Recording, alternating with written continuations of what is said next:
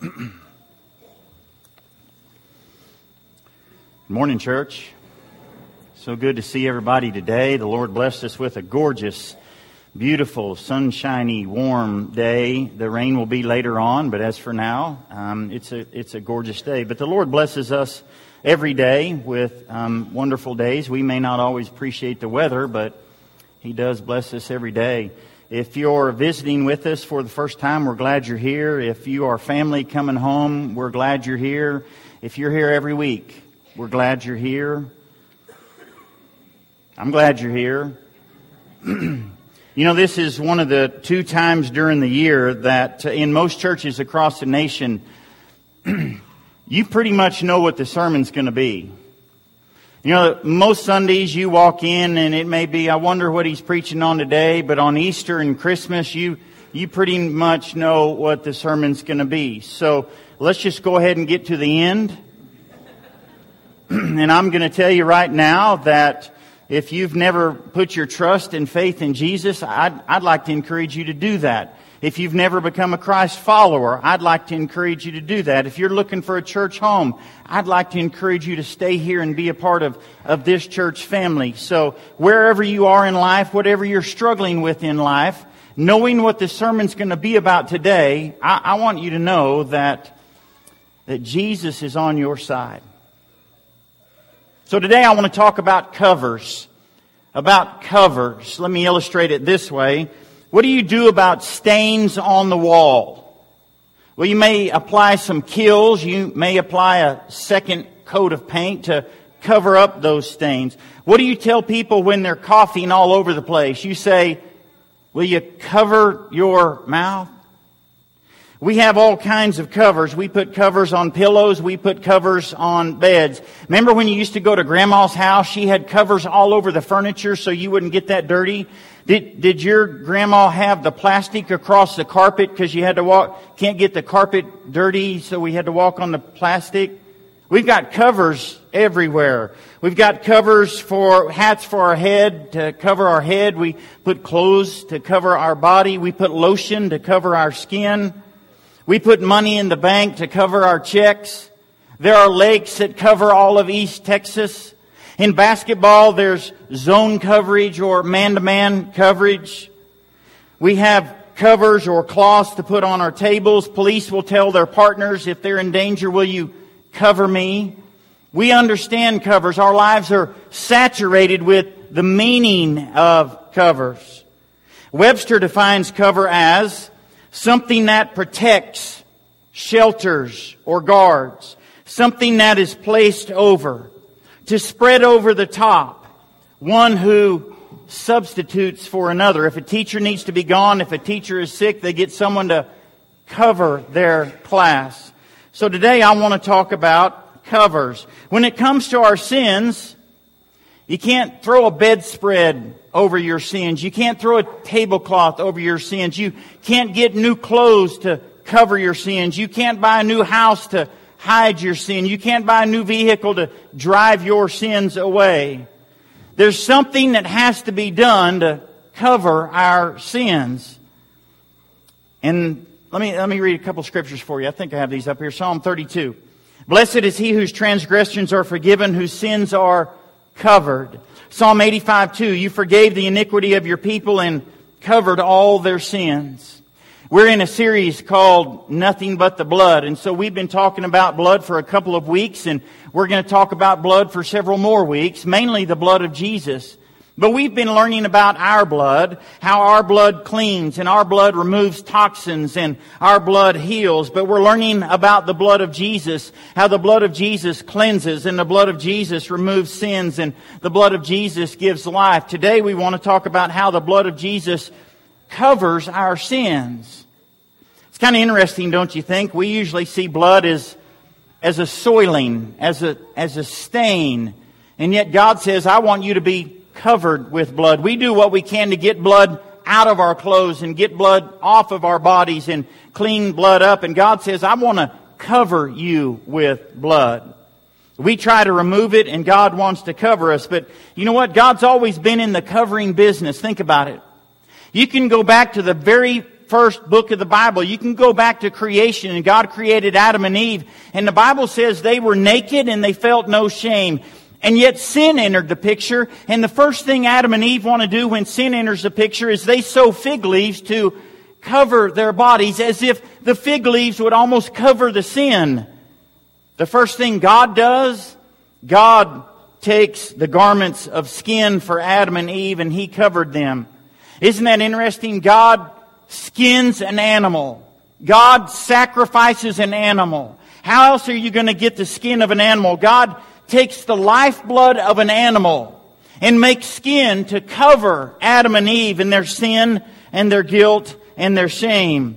God has always been in the covering business. The very first act of redemption is when God covers Adam and Eve with those sins. God sacrificed an animal. God shed the blood of an animal to cover up His people. God has always wanted to be in a right relationship with His people. God always does whatever it takes to be in a right relationship with His people. But to be in a right relationship with God, sin must be dealt with. To be in a right relationship with God, somebody has to pay the cost. Somebody has to pay the price. Somebody has to cover our sin debt.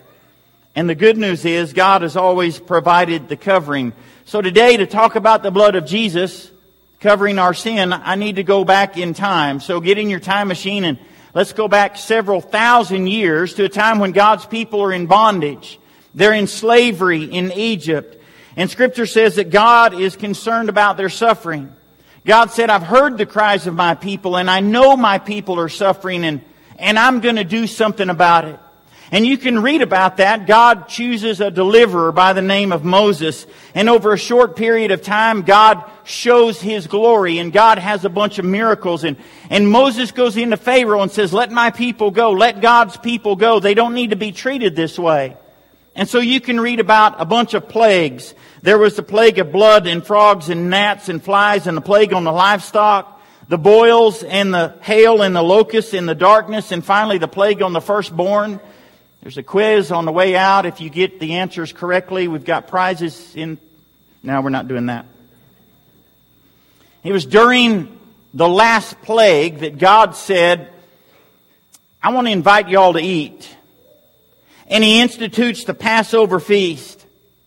God says, I'm going to deliver you and I'm going to rescue you, and we're leaving Egypt. But before we do that, I want you to sit down and eat a meal. And God institutes the Passover meal, but it's not just another meal. God says, He gives them very specific instructions. He says, here's what I want you to do. I want you to take a lamb. And I want you to take it in, and I want it to become yours. And I want you to watch over that lamb, and I want you to take care of that lamb.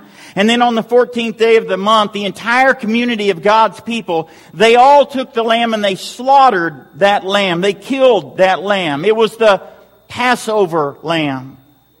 And they were instructed on how to eat the meat. God said, I want you to roast it over the fire. They were instructed on how to dress when they ate that meat.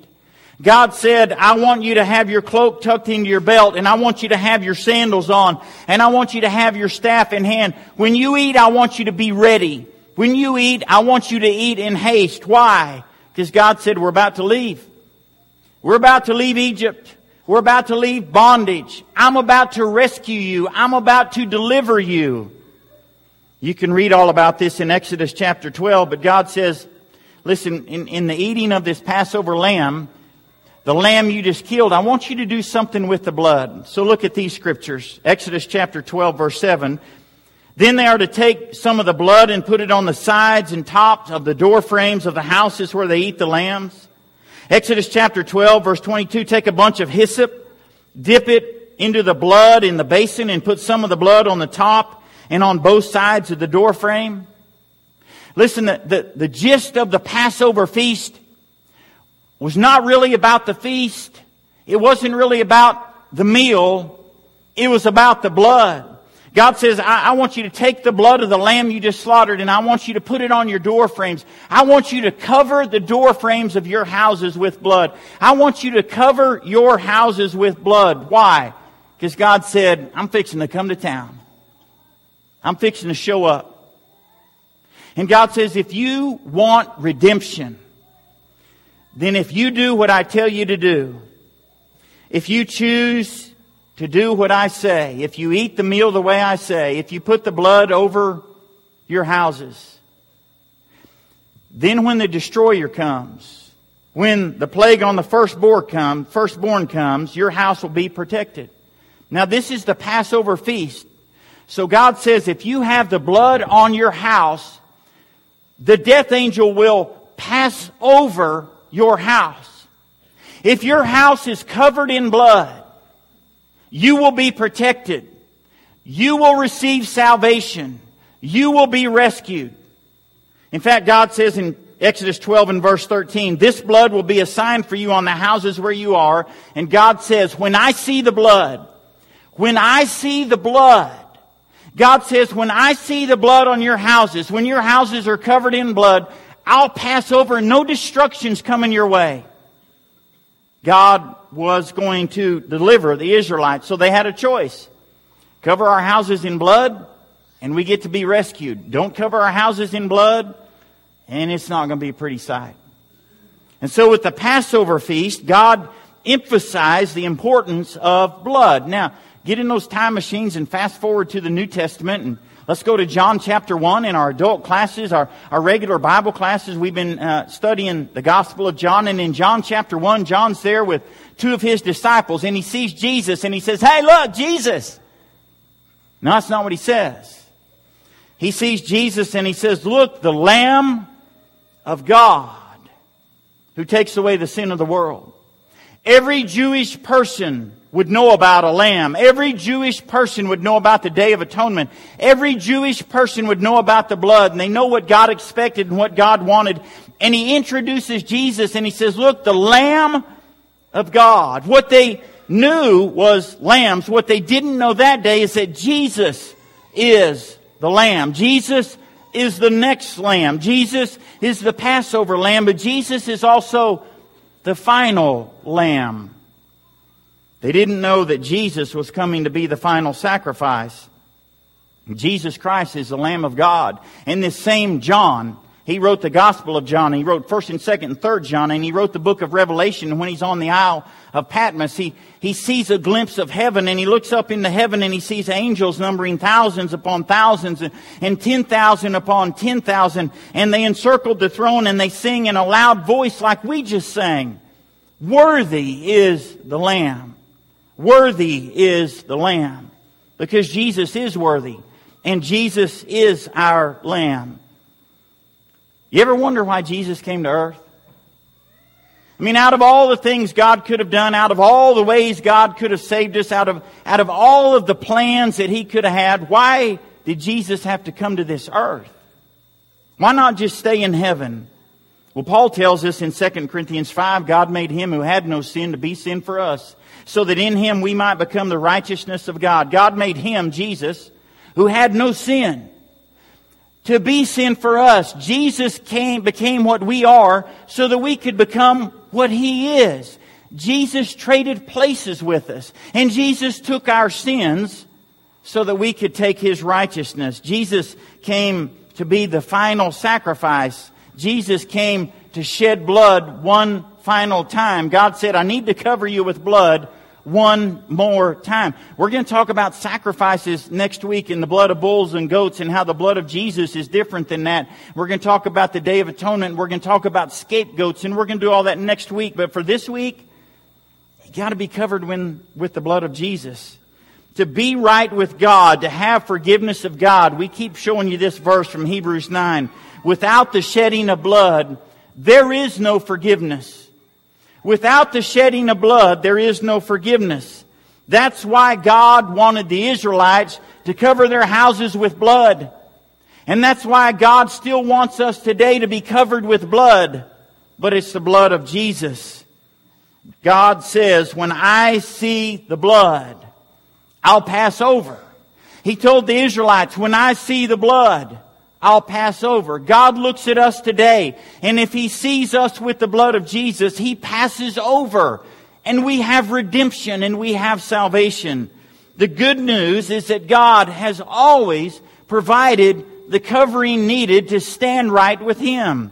So if you want to be right with God, if you want God to deliver you, if you want God to rescue you, if you want God to save you, wherever you are in life right now, if you need some interaction with God, if you need relationship with God, God says, I'll have relationship with you if you'll just be covered with the blood. And so here we are today on Easter Sunday. Here we are thousands of years removed from the Israelites covering their houses with blood. And it's Easter weekend. Jesus died and was crucified. Jesus was buried and put in a tomb. Jesus was raised. He was resurrected. But what we need to remember is that this is a celebration not just of those events. It's a celebration that on Easter weekend, the blood of Jesus was shed and God covered the world with His blood. I know this is Resurrection Sunday, but every Sunday is Resurrection Sunday. In fact, as Christians, every day is Resurrection Day. Because of what Jesus did on that Easter weekend, because of His death, His burial, and His resurrection, we can live victorious every day. The good news is still about the blood. The good news is still about forgiveness. It's like what Leonard was talking about, the things that we want to hear. We want to know we've been forgiven. We want to know that we're loved. And Easter weekend illustrates that with the death, burial, and resurrection of Jesus. It illustrates that with the blood of Jesus. The good news is that God still wants to be right with us, and God still provides a covering. But listen, unlike Adam and Eve, we're not covered with the skin of animals. We're covered with the skin of Jesus. We're not covered with the blood of animals. We're covered with the blood of Jesus. And so we read in Scripture that we're clothed with Christ, and we're covered with His righteousness, and we're covered with His blood. And in the same way, the Israelites continued to celebrate and honor and remember and have that Passover feast to remember what God did when they covered their houses with blood. As Christians today, every week, we remember the weekend that we were covered with blood, and we partake of the Lord's Supper to remember the death, burial, and resurrection of Jesus, because it was on that weekend that His blood was shed, and it was on that weekend that He provided a covering for us. And He became our Passover lamb. Jesus gathered around a table at a meal with His disciples, and He said, "This is my blood of the covenant, which is poured out for many for the forgiveness of sins." In Ephesians 2, He says, "But now in Christ Jesus, you who were once far away have been brought near through the blood of Christ." In Romans 5 and verse 9, since we've now been justified by His blood. In Ephesians chapter 1 and verse 7, we have redemption through the blood. It's all about the blood. Blood is all the way through the Bible. You can't get rid of the blood. You can't remove the stain of the blood. You don't want to remove the stain of the blood of Jesus. You want to be covered with the blood of Jesus. So why all the emphasis on blood? Sometimes we don't like talking about blood. We don't like to see blood. Sometimes it's tough to watch the movie, as strange as that sounds, to watch the movie, The Passion of the Christ, and see all the blood. Why all the blood? Because God said that the lifeblood of a creature, the life of a creature is in the blood. And when we sin, somebody's got to pay the price. There's a cost involved. And God says the cost involved is the lifeblood. Maybe of an animal for thousands of years, but no longer an animal. God said, "I'm willing to shed the blood of my own Son to cover your sins." And that's what the death, burial, and resurrection is all about. Someone had to pay the price. Someone had to cover our sin debt. Someone had to cover our sins. If we want to stand right with God, someone has to cover with blood. And Jesus came to do that. And so the Hebrew writer says, by one sacrifice, He's made perfect those who are being made holy. There had to be blood, because without the shedding of blood, there is no forgiveness. So really the question is, well, Jesus lived thousands of years ago. I can't come into contact with the blood. I didn't live when He died on the cross. I can't put that blood on me. How am I covered with the blood? Well, you can read about that in Romans chapter 6. where Paul says, don't you know that you're baptized into Christ and you're baptized into His death? And we're united with Christ in His death and His burial and His resurrection. We're united with Christ. The only way I know to contact the blood is to be united with Christ. And to go through what He did on that weekend, we symbolically have our own death, burial, and resurrection. And we are raised to walk in newness of life. And so that's why on Easter Sunday and every other Sunday, we're going to encourage you to be baptized. We're going to encourage you to come into contact with the blood of Jesus. We're going to encourage you to die to your old self and to bury your old self. And we're going to encourage you to have a funeral so that you can be raised to walk as a new person, a new life, a new creation, covered by the blood of Jesus. So if you're here today and you're kind of struggling with something, struggling with a relationship, struggling with finances, struggling with your job, struggling with life, struggling with direction. I don't know what I should. I don't know how I'm going to. I just don't understand. I'm going to tell you today that our only hope is in Jesus. We look for hope in a lot of other ways. We look for hope in many things that we do. We look for hope in a lot of things we drink. We look for hope in a lot of the drugs we take. We look for hope. Folks, our only hope is in Jesus. Our only hope is in His life. Our only hope is in His death. Our only hope is in His resurrection. Our only hope is in His blood, because one day we'll stand before God. And if we're covered with the blood, not only will God pass over, but God will welcome us into the kingdom. And so, for the Israelites, salvation came to their house if they were covered with the blood. Today, salvation can come to you if you're covered with the blood. You need to be covered with the blood of Jesus. Your only hope is in Jesus today. We offer an invitation every time we meet. We offer an invitation on Sunday mornings, but you don't need to be here on Sunday to receive Jesus. You can receive Jesus on Tuesday or Thursday or Monday or Wednesday or Friday, but we're here today. And you never know how God moves. And you never know how the Word of God touches people. And you never know how the Word of God cuts through to people's hearts. So you come here today on this Easter Sunday. I don't know where you are, but can I encourage you, don't leave here wondering where you are. When you leave here, you need to be right with God. And you need to put your hope and your trust in God. If you need to respond to the invitation of Jesus, please do so as we stand and sing.